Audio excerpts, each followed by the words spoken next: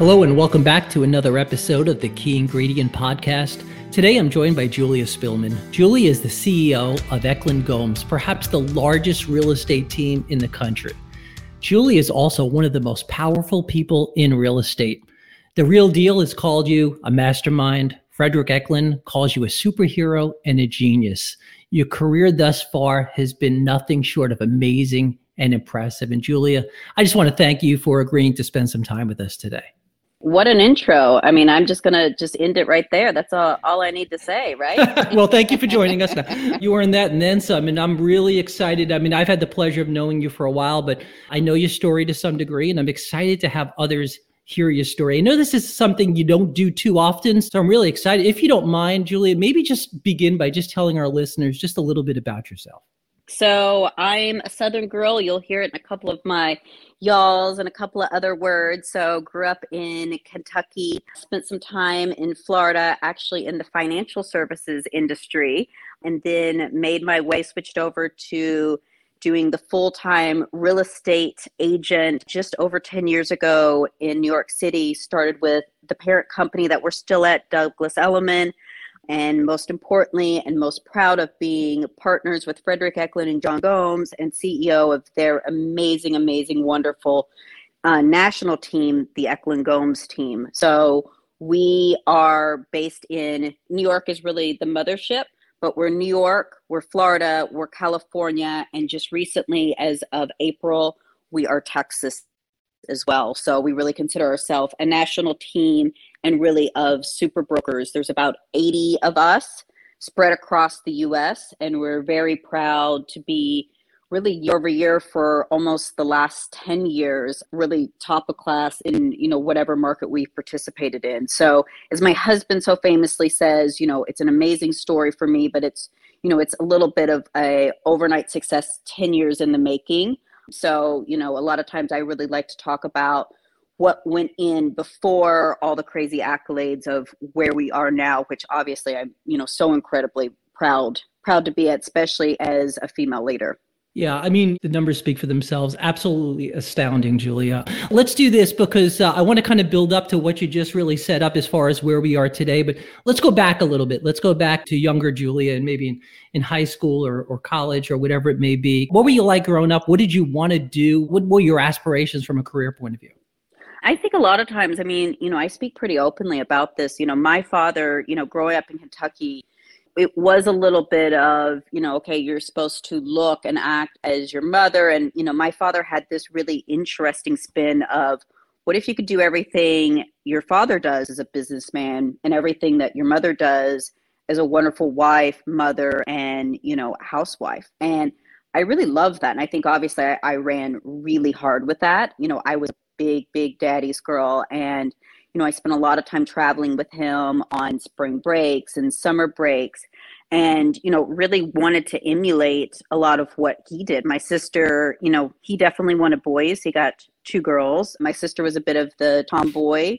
And then I very much was kind of like the little businessman, in the making. So I'm very, very thankful, that he kind of went outside of the box, especially growing up in a very, very small town in Kentucky. I mean, we didn't even, and still to this day, don't have a working, we have a caution light. So that it's about as fancy as we get. So kind of growing up in a really small town, but having these like big city dreams, I think really formed early on, that I wanted to try to do big things, but also have a really big mind to see things, in a different light. You mentioned you were in wealth management for a little bit. I mean, was that the career path you thought yourself on, going more kind of the Wall Street route, or? Definitely, because I think one of the things, I wanted something, it was always for like a bit, it was kind of, my father was a chemical engineer, so maybe it was a chemical engineer, then it was maybe an attorney, like my great uncle. And then, so it was always something that was a little more, and I say this out of love, but a little more kind of like corporate and, educated field. And I think one of the things that real estate, especially real estate agents, get a really bad rep on is that it's not as professional, it's not as educated, and it's not as sophisticated as Wall Street. And I think that's an angle that I've been really able to take to this business, especially our team, in the way that we see the business and we sell the business. and really change a bit of that narrative in a positive light. And, we're so incredibly proud. We have numerous Ivy League, agents on our team. We have interns from some of the best colleges out there. And I think with $1 Million Listing and some of the other shows, it's casted both a negative and a positive light on our industry. But I think it's really made people think, wow, that's a career path that I want to start in, versus, well, maybe this doesn't go right, or maybe I don't love this and I can always get into real estate. And I think those days have really changed. And that's been a really positive shift in our business, and probably honestly why I didn't start there. That makes a lot of sense. I think you're right. I think $1 Million Listing certainly helped that, probably, like you said, on both sides, but it's glamorized the business to some degree. Looking back years ago, real estate for a lot of people, as far as I remember, was more of a part-time type of job, right? Something Absolutely. you did just to kind of make some extra money. And now, like you said, now it is a career. So you have really well-dressed, really smart people getting into the business, and it has changed quite a bit. But as we mentioned, so for you, was the first stop being a private banker? Is that kind of in wealth management? Is that where you started? Yeah. So, my very first stop out of college was I worked for HSBC. So I always was like connected to the mortgage business in some type of almost like a little bit more of like outside the box lending. So with, HSBC, then I worked for a more private shop, and then with Merrill Lynch.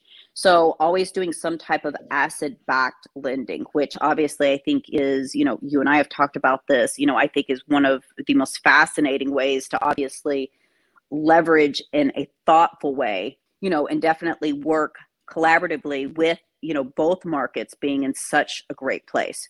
So, spend a lot of time kind of in that box. And then I think for me, I found myself kind of wanting to be more of the process, and, the appraisals, the talk of the interior designers. And it was just kind of like, wait a second, if I'm going to make a change, I really want to be on that side of the trade. So I think obviously that gives me early on, it really gave me an edge, because I understood not only the financing of the individuals, but really their portfolio, the high net worth client, but then taking it a step further. And I really understood more corporate financing. So working with these developers and working with builders of portfolios, I really understood kind of like soups to nuts, which a lot of agents, they really understood how to sell an individual unit. They didn't really understand how to wrap the whole thing into the process. Well, you're right. I think that background, like you said, in wealth management was actually really good for you, because you were already touching on these type of things, especially from the lending point of view. So here you are, you're working for a very large wealth management firm, and I'm imagining life is pretty good. And then all of a sudden you decide something happens. For some reason, you want to make this type of change. What was the next step for you, Julia? Well, for me, actually, the change was I actually met my husband, who through a Merrill Lynch dinner, we got engaged, and probably 2 weeks later, he gets a call to be promoted within his career. So, we sat down at the table, and it was kind of like, okay, we're going to move together to New York City. I'm going to plan the wedding. And then I think that I want to kind of give this other side, more the sales route, a real shot. So it really was an opportunity that kind of pushed me out of my comfort zone that I don't know if I would have done if not. Because of course, Merrill Lynch is an amazing, amazing company, but it was kind of like, okay, wait a second. Now this opportunity presents itself to kind of make a change, not only obviously in moving cities and getting married, but if we're going to do it, we might as well just do all of it. So I spent 3 months really, getting us settled, planning the wedding, and then really jumped into it, and was very fortunate to have enough accolades from, of course, my days at HSBC and Merrill Lynch to be able to get a seat at the table at what I think is, in what most people would agree, is the best real estate firm, Douglas Elliman. Well, no doubt about that. I mean, what a great reputation. So you went right to Douglas Elliman. And did you start out as a realtor there? Yeah, so I started out kind of like as a junior real estate agent on a smaller but very well-known team there, and really staffed a lot of their open houses, did fill-in showings. I mean, to say I started at the bottom is an understatement. I did rentals in the financial district. I did rentals in Battery Park City. There, as glamorous as sometimes the shows make it, and sometimes even our Instagrams make it, it definitely started from the bottom. And even now that, we have the #1 contract in the city which we had 2 weeks ago as well, it's still not glamorous, but it is definitely something that is, I have such an amazing passion for, but it's incredibly feeling. Every day is completely different, but most importantly, I feel like this is 100% my calling. Clearly it is. It's absolutely amazing. So here you are, a realtor at Douglas Elliman, and how did you meet Frederick and John? How did that happen? So actually, again, one of the things that, I think is probably some of the best advice to agents getting in the business, but also trying to kind of like make a break in the industry is do everything. If you can shadow someone, if you can work an open house, learn everything about the industry and learn from everyone. So I was working a condo conversion project down in the financial district, and obviously knew who Frederick and John were. They came over to the parent company, Douglas Elliman, around the same time that I started. And then, of course, had the show.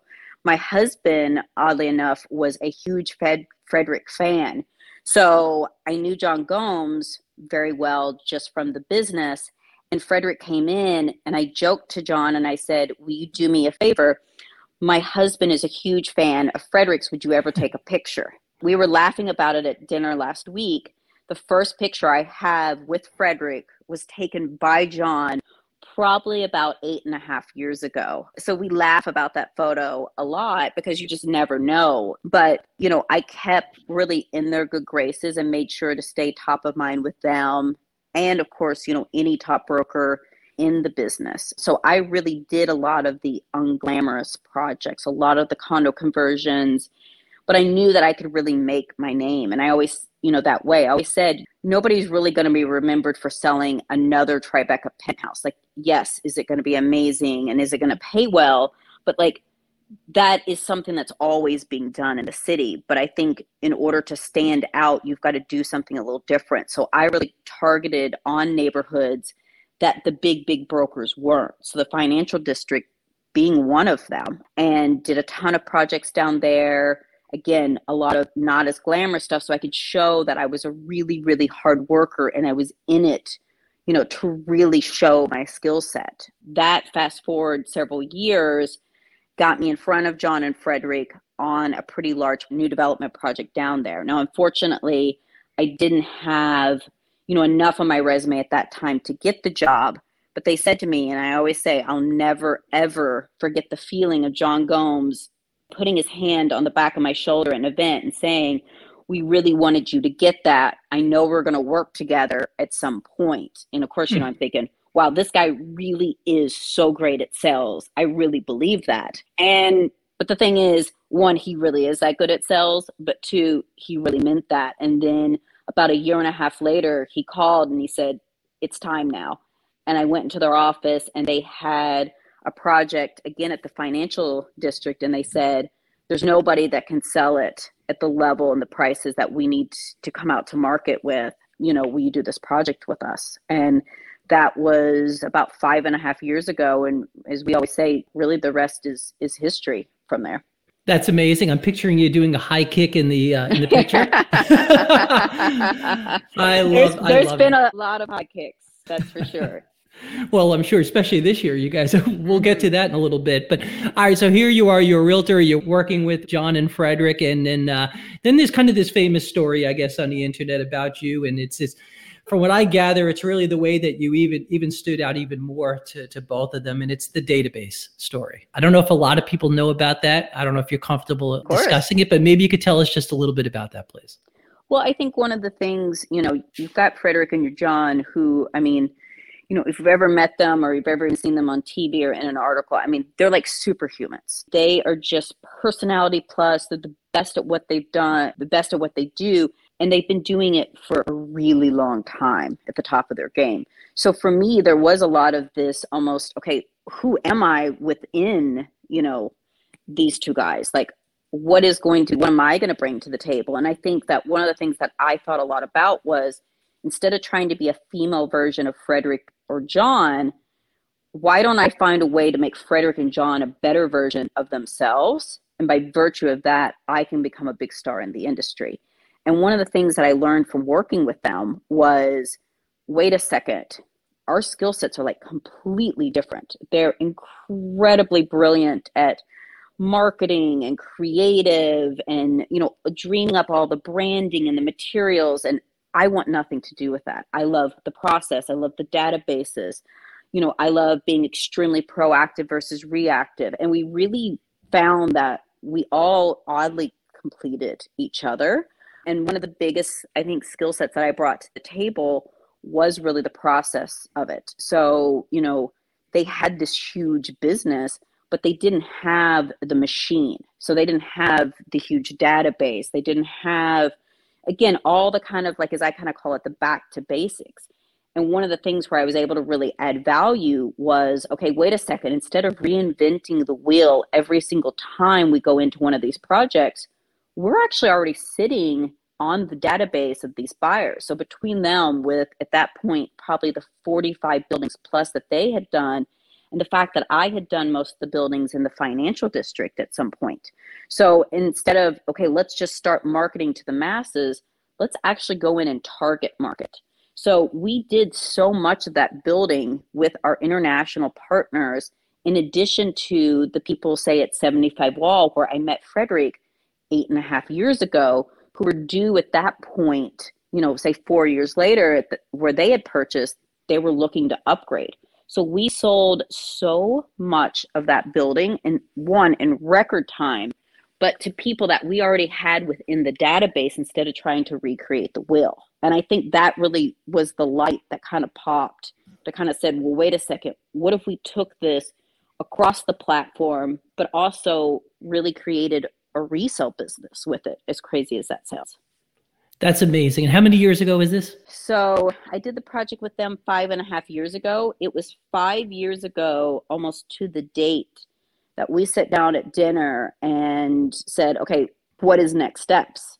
And the famous story is, I said to my husband on the ride there that I wanted to do everything with John and Fred. And he said, okay, let's figure out what exactly is the next step. And I said, no, everything. Now I joke that the joke's on me, and literally I do everything with John and Fred, but that it really is the blessing of my career to have not only them as business partners, but, as two of my best friends. And as I always say, the brothers I always wanted. So 5 years ago, so roughly, if you remember, I guess an estimate, what kind of sales volume were you guys doing 5 years ago? So 5 years ago, we kind of started, okay, how do we start working together? I became CEO exactly 4 years ago last week. We were tipping, or should I say, they were 700 to 900 million. And it was the race to break $1 billion. And the resale business, when we employed that and really started working that database, that's what tipped us over $1 billion. That would have been 4 years ago. Okay, so about 4 years ago, you broke the $1 billion. Obviously, a huge number in the business. Not a lot of people do that. I want everybody to really listen to this. So again, we're saying this was 4 or 5 years ago. If you don't mind, so here we are, coming, I guess, in the last quarter of 2021. What are you projected to do this year?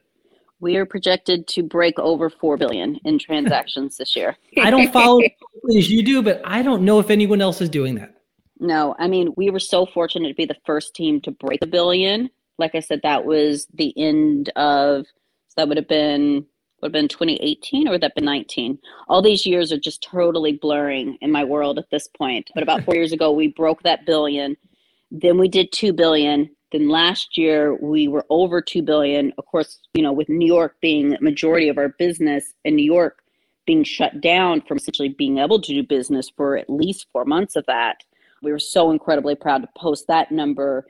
And then to follow that, obviously, with all 4 of our markets performing and being able to break over the $4 billion mark has, quite frankly, I don't think any of us still believe it. But at the same time, I think all the teams have been performing across the board, but we really figured out what we're doing. And I think each of us, personally and professionally, and I think I can speak for all of our 80 plus team members and staff, really are in the best place that they've ever been. Absolutely unbelievable. So you grew up in Kentucky with a caution light, I think you referred to it as. You moved to New York, you're a wealth management banker. Now you're the CEO of a team doing over 4 billion in sales. I mean, congratulations. Absolutely amazing. So Julia, I mean, a lot of the people who listen to this podcast are entrepreneurs themselves.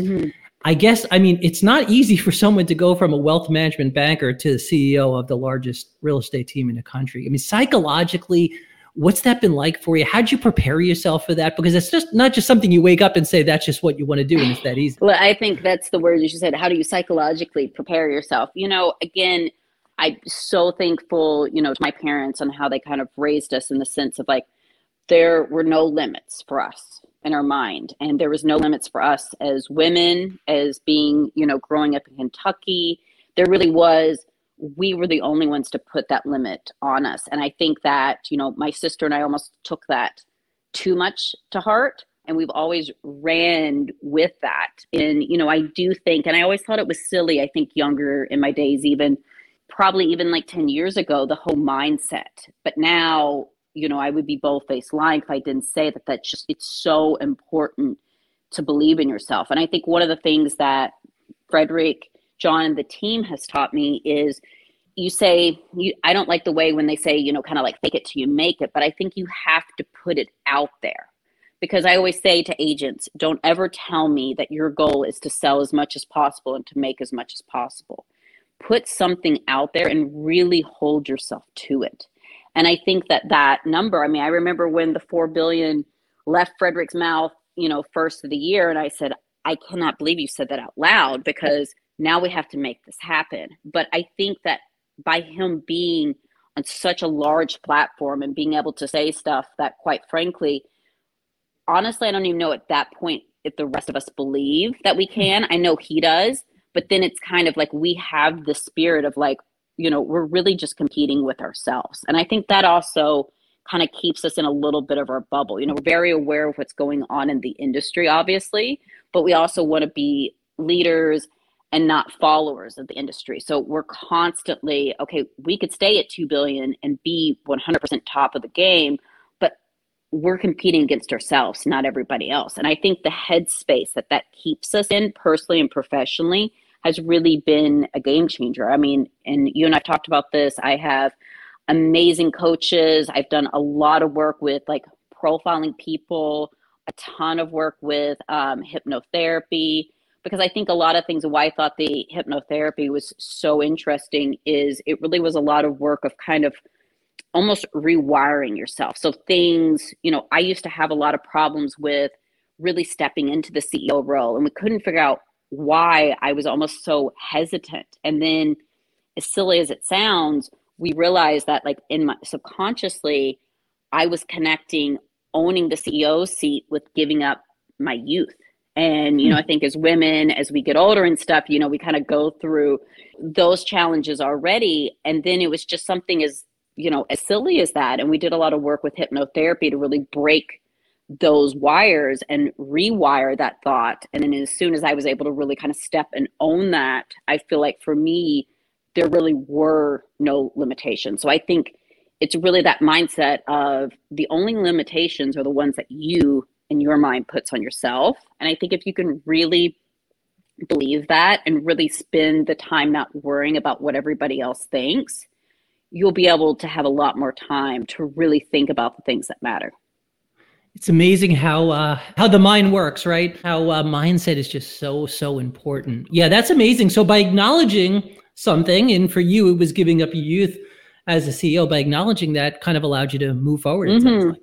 And I think too, I'd be crazy if I didn't say that one of the reasons myself and also the team is at the place we're at is amazing mentors, amazing coaches, and some amazing support, obviously, from the industry and of course from our parent company. And again, we try to really insulate us so that, again, we're really competing just against ourselves. And I always say the great thing about our team, where I think it's so different in the industry, is we're all wake up as competitive. We're going to, even if no one's ever going to see our workout, we're going to have to do it better. We're going to have to run faster. So I don't need to make sure that my agents are competitive. I need to actually make sure that they're more complementary of each other. And how do I get this agent who's, so skilled with branding and marketing of properties that have been on the market for too long to work with, another agent whose skill set is maybe cold calling expired listings? And how do I pair them together to actually squeeze more out of that lemon. And, I think by creating this collaborative environment and culture, we've actually been able to maximize people's performance instead of saying, okay, how do we get all of this amazing, talented agents to compete against each other to be the best? It's like, no, you're here on the best team in the world. Now we need to figure out how to get each other better. And one of our agents, Seth Nelson, who's, just amazing. They came on from big team, a little bit over a year ago in Orange County. They run our Orange County team. And he said, now we're trying to figure out how to run the 4-minute mile. And that hit me so hard. And I was like, that is the perfect analogy of where we are. That's interesting. So training is obviously so important when it's with agents or staff in general, but I think a lot of this comes down to the hiring as well. Do you do all the hiring for the team, or how does that work? We all, when I say all, every single person has a hand in it. We're very, very big about culture. And, also too, we take a lot of great pride in being able to identify and grow these superstars within our organization. So I think that one of the things that we spend a lot of time on, and this is actually something I learned from my husband, is resume. So yes, you can send over your professional resume, but what are some indicators from your childhood that you would add to your resume? And those actually are much more telling of the type of person than anything in their professional history. Because obviously if a resume hits my desk, it's gone through a vetting process that they're going to be qualified to be an agent, obviously within our organization. But what sets that person apart for me is what are those key indicators of success in their childhood.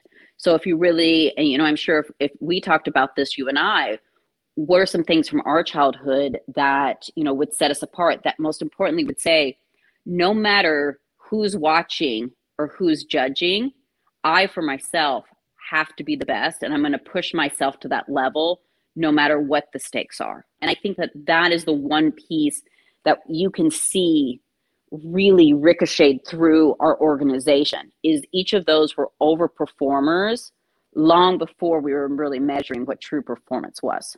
I think that's a huge point you just made. I appreciate you saying that because you're right. And that's a really good exercise for anyone listening, just to kind of go back and think about that. Because as you were saying that, I was doing the same thing. And you're right. We have athletes who obviously they excel at sports and they're aggressive and they train and they do things a certain way. But you could technically, and maybe I'm wrong, but you could be a high school student or whatever it may be, and maybe not be excelling at what you do, at least right now. But there's still something that goes on in your mind or the way that you work, your work ethic, whatever it may be, that prepares you really to be the type of person who maybe will just work harder than everyone else. So and I like this part, because when you're interviewing people or when you're looking through these resumes, you're asking these questions, you are trying to find not only culture, like you said, is incredibly important. You don't want to hire somebody that's going to disrupt that, but you're also trying to hire somebody that has this instinct or this competitiveness, as you mentioned, when they wake up. And not everybody has that. That's a really key thing. So here you are now, you have 80 agents, as you mentioned, across the country.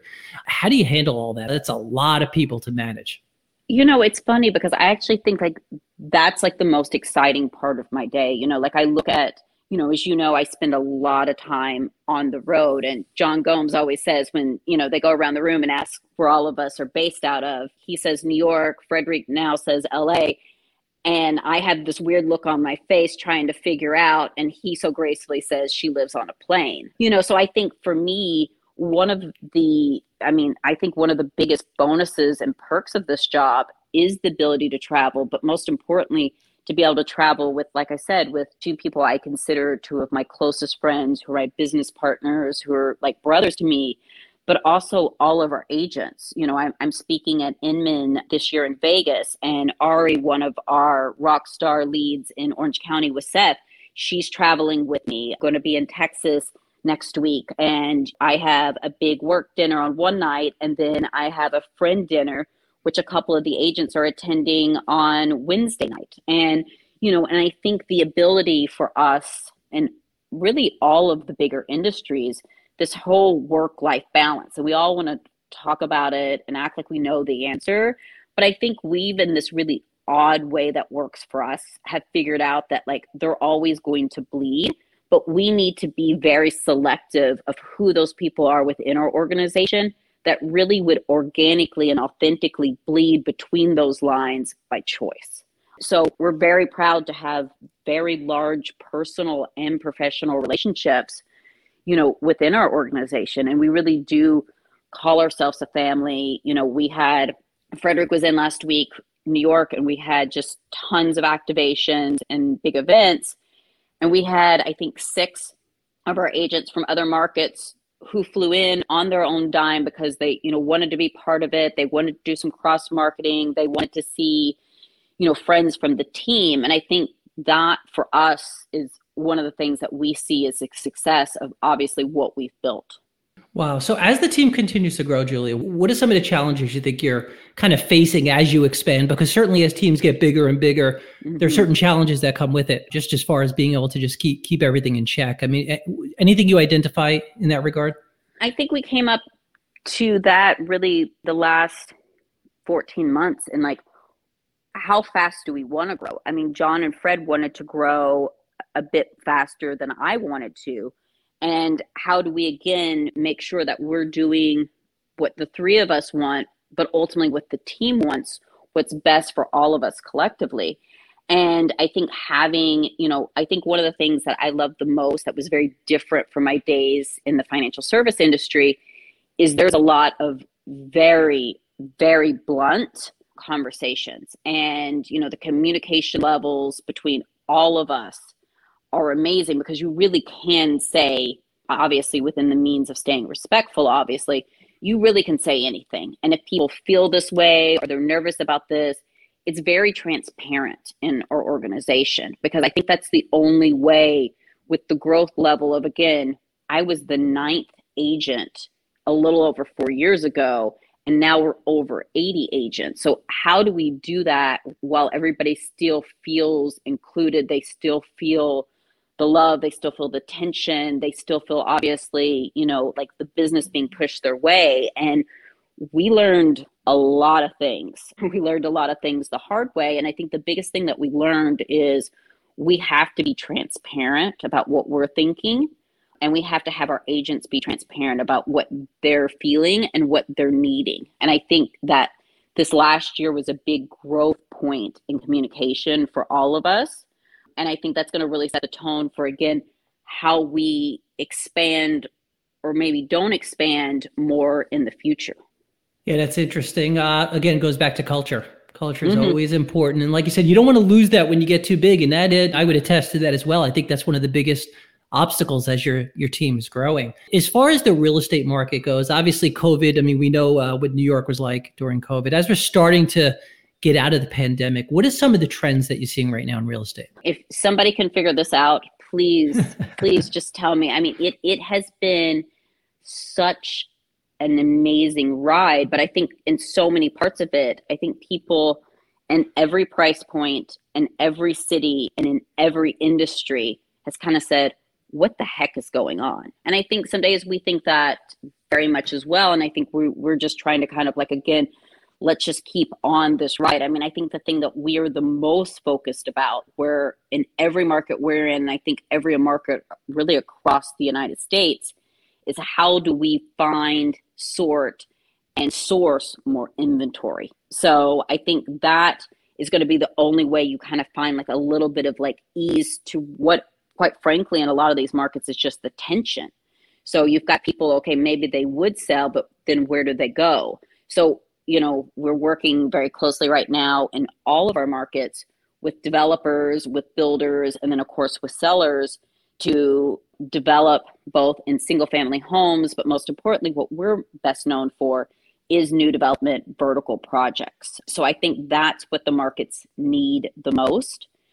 Miami, Dallas, Austin, LA, not as much. They need a little bit more single family homes, but again, they're shifting more into, the vertical living. We've had great success with our 8899 project out there. And then of course, New York. I mean, who would have ever thought that New York needed more inventory? I mean, inventory levels are at an all-time low across the US. So I think our biggest focus is how do we kind of break that whole supply and demand, tension right now. Yeah, I was going to ask you about that because obviously here in Florida where I am, the inventory is extremely low, but you're basically telling me it's like that everywhere then. It's crazy. It's Yeah. really because, again, so much of it you would think, okay, well, this applies to this price point or area. This is really common. I mean, let's take a prime example. My sister, who's in Kentucky, she's actually found a town that has a couple of stoplights in it. So she has graduated up, but still there, which again, you would think, okay, how could that area be having, supply and demand inventory problems? And they were in multiple bidding wars, which they lost over ask. They actually just bought a house that just came on the market and put theirs on. And she has been inundated with showings to the point she can't even return my phone call. She's just got like one after another after another. And that's going on in a small town in Kentucky. So the same thing, it's the same story as my seller in New York City, my seller in Miami, and my seller in Texas, and my seller in LA or Orange County. So I think that's something that's not unique to any price point or any area right now. Julia, what do you enjoy most about being a CEO? I think for me, just because I'm so proud of, again, the door that's been opened by so many that I was able to really capitalize on. And I'm really proud of being able to open that door for so many others. And I think mainly so many women in our industry. If you look at our team photo, it doesn't really look like, a normal organization. You have, a lot of women. You've got a lot of women in leadership roles.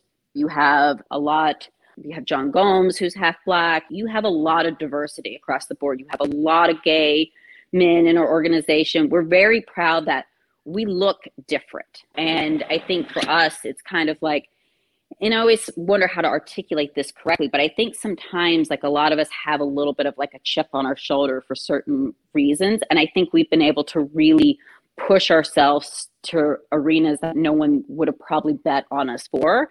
And I think all of us are really proud that, we've been able to do it together. So Julia, as we wind down here, so for someone listening right now who wants to get into real estate, whether they're, I don't know, maybe they're just getting out of college and they want to start a career as a real estate professional, or someone, like you, someone was already in a career and they have certain dreams and aspirations of doing so. What kind of advice do you have for someone like that? Brace yourself for the first couple of years. It's not pretty. It is rough. It is very difficult to really earn income just because so much of this is pipeline business. So if you're really going in it and you really want to do it, you've got to really go through, it's kind of a bit of like the training course. And, it's a little bit of like probably Navy SEALs training. It's miserable. And if you can make it through, you can do epic things, in our industry. But that first year and a half, no matter what your Rolodex is, no matter what your last name is, no matter who you're working with, it's brutal. But I do think it really separates, and this, I'm going to use the cliche, the men from the boys. And if you can break out really that third and fourth year is where I'm going to do my plug for agents. I love agents that are coming out of that like third year. So 3.5, 4 years in the business. And I think that's when you take an agent that's good and we can really put them on our machine and on our model and put them on a rocket and create superstars out of them, and that for me, to kind of answer one of your earlier questions, that's definitely one of my favorite things as a CEO is really watching them take off to the next level. Right, because 3 years into it, they've survived to some degree. Maybe they haven't thrived, but they've survived, right? So they've shown that they could at least try to last in the industry, and then it's your job to kind of take them to another level. It's interesting. I will just add, you mentioned pipeline, how important it is in your business and any business, and I think that's another thing. And again, I'm not an expert in your profession, but for those, for those listening, I mean, if you get a listing and you put a house for sale and you spend all your time on that and you eventually sell it, then what, right? So that pipeline is, I would imagine, a really big deal to have a lot going on so that eventually you get kind of that snowball effect to some degree. Well, you're constantly, and even at this level, you're constantly juggling balls and a lot of them are going to fall. And the name of the game is just to have a lot of balls up in the air, and I think that people always think, going into the industry, well, I know all these people, I know this, I know that. And as much as I was very fortunate to have a lot of like Rolodex and connections through, my network and through my husband's and things like that, the biggest business still to this day that kind of keeps feeding my individual book would be those first-time buyers that I really worked and really impressed early on in my career. And so I always say, as a new agent, or any agent, especially as a new agent, your job is to not only sell that home, but to sell 4 homes. So you should sell that listing, plus you should find 3 potential buyers or referrals out of that listing. And for me, I think I became a bit obsessed with the whole open house concept. So I would go and say, usually, as you know, they're on Sundays or sometimes Saturdays, and you'd have 3-4 hours. And I would literally play a game of like, how many people can I make my client that walk in the door that aren't? And I mean, we closed 2 weeks ago a $5.6 million deal. That was one of my first clients. That was probably a $3,600 rental maybe 8 years ago. So I think those are the most important. And like you and I've talked about, it is very similar to building a business as a financial advisor. Yes, sometimes you start out as their 401k rollover, and the goal is to obviously do that business and then everything till hopefully they sell their startup and all their friends, all their family. But, I always say you have to go into this business and put all ego aside, because like I said, those first 2 years will really beat you down, and you've got to really just kind of keep moving and get to the other side. But you never know where a deal comes from. And I would say some of our most successful agents year after year are the ones that take a deal because it's a deal, not because they've assigned a potential commission or price point to it. You never know where those things are going to go. So true. Julie, where can our listeners find you on social media? Usually my Instagram is the best. It's Julia Spillman Gover. I don't post too much in my grid, but I think I have pretty good stories because, as Frederick says, I cheat and I just repost everything that the agents are posting, which is much more fascinating than the things that I'm doing. But most importantly, the things that, at the end of the day really are the sum of the total of that $4 billion plus dollars.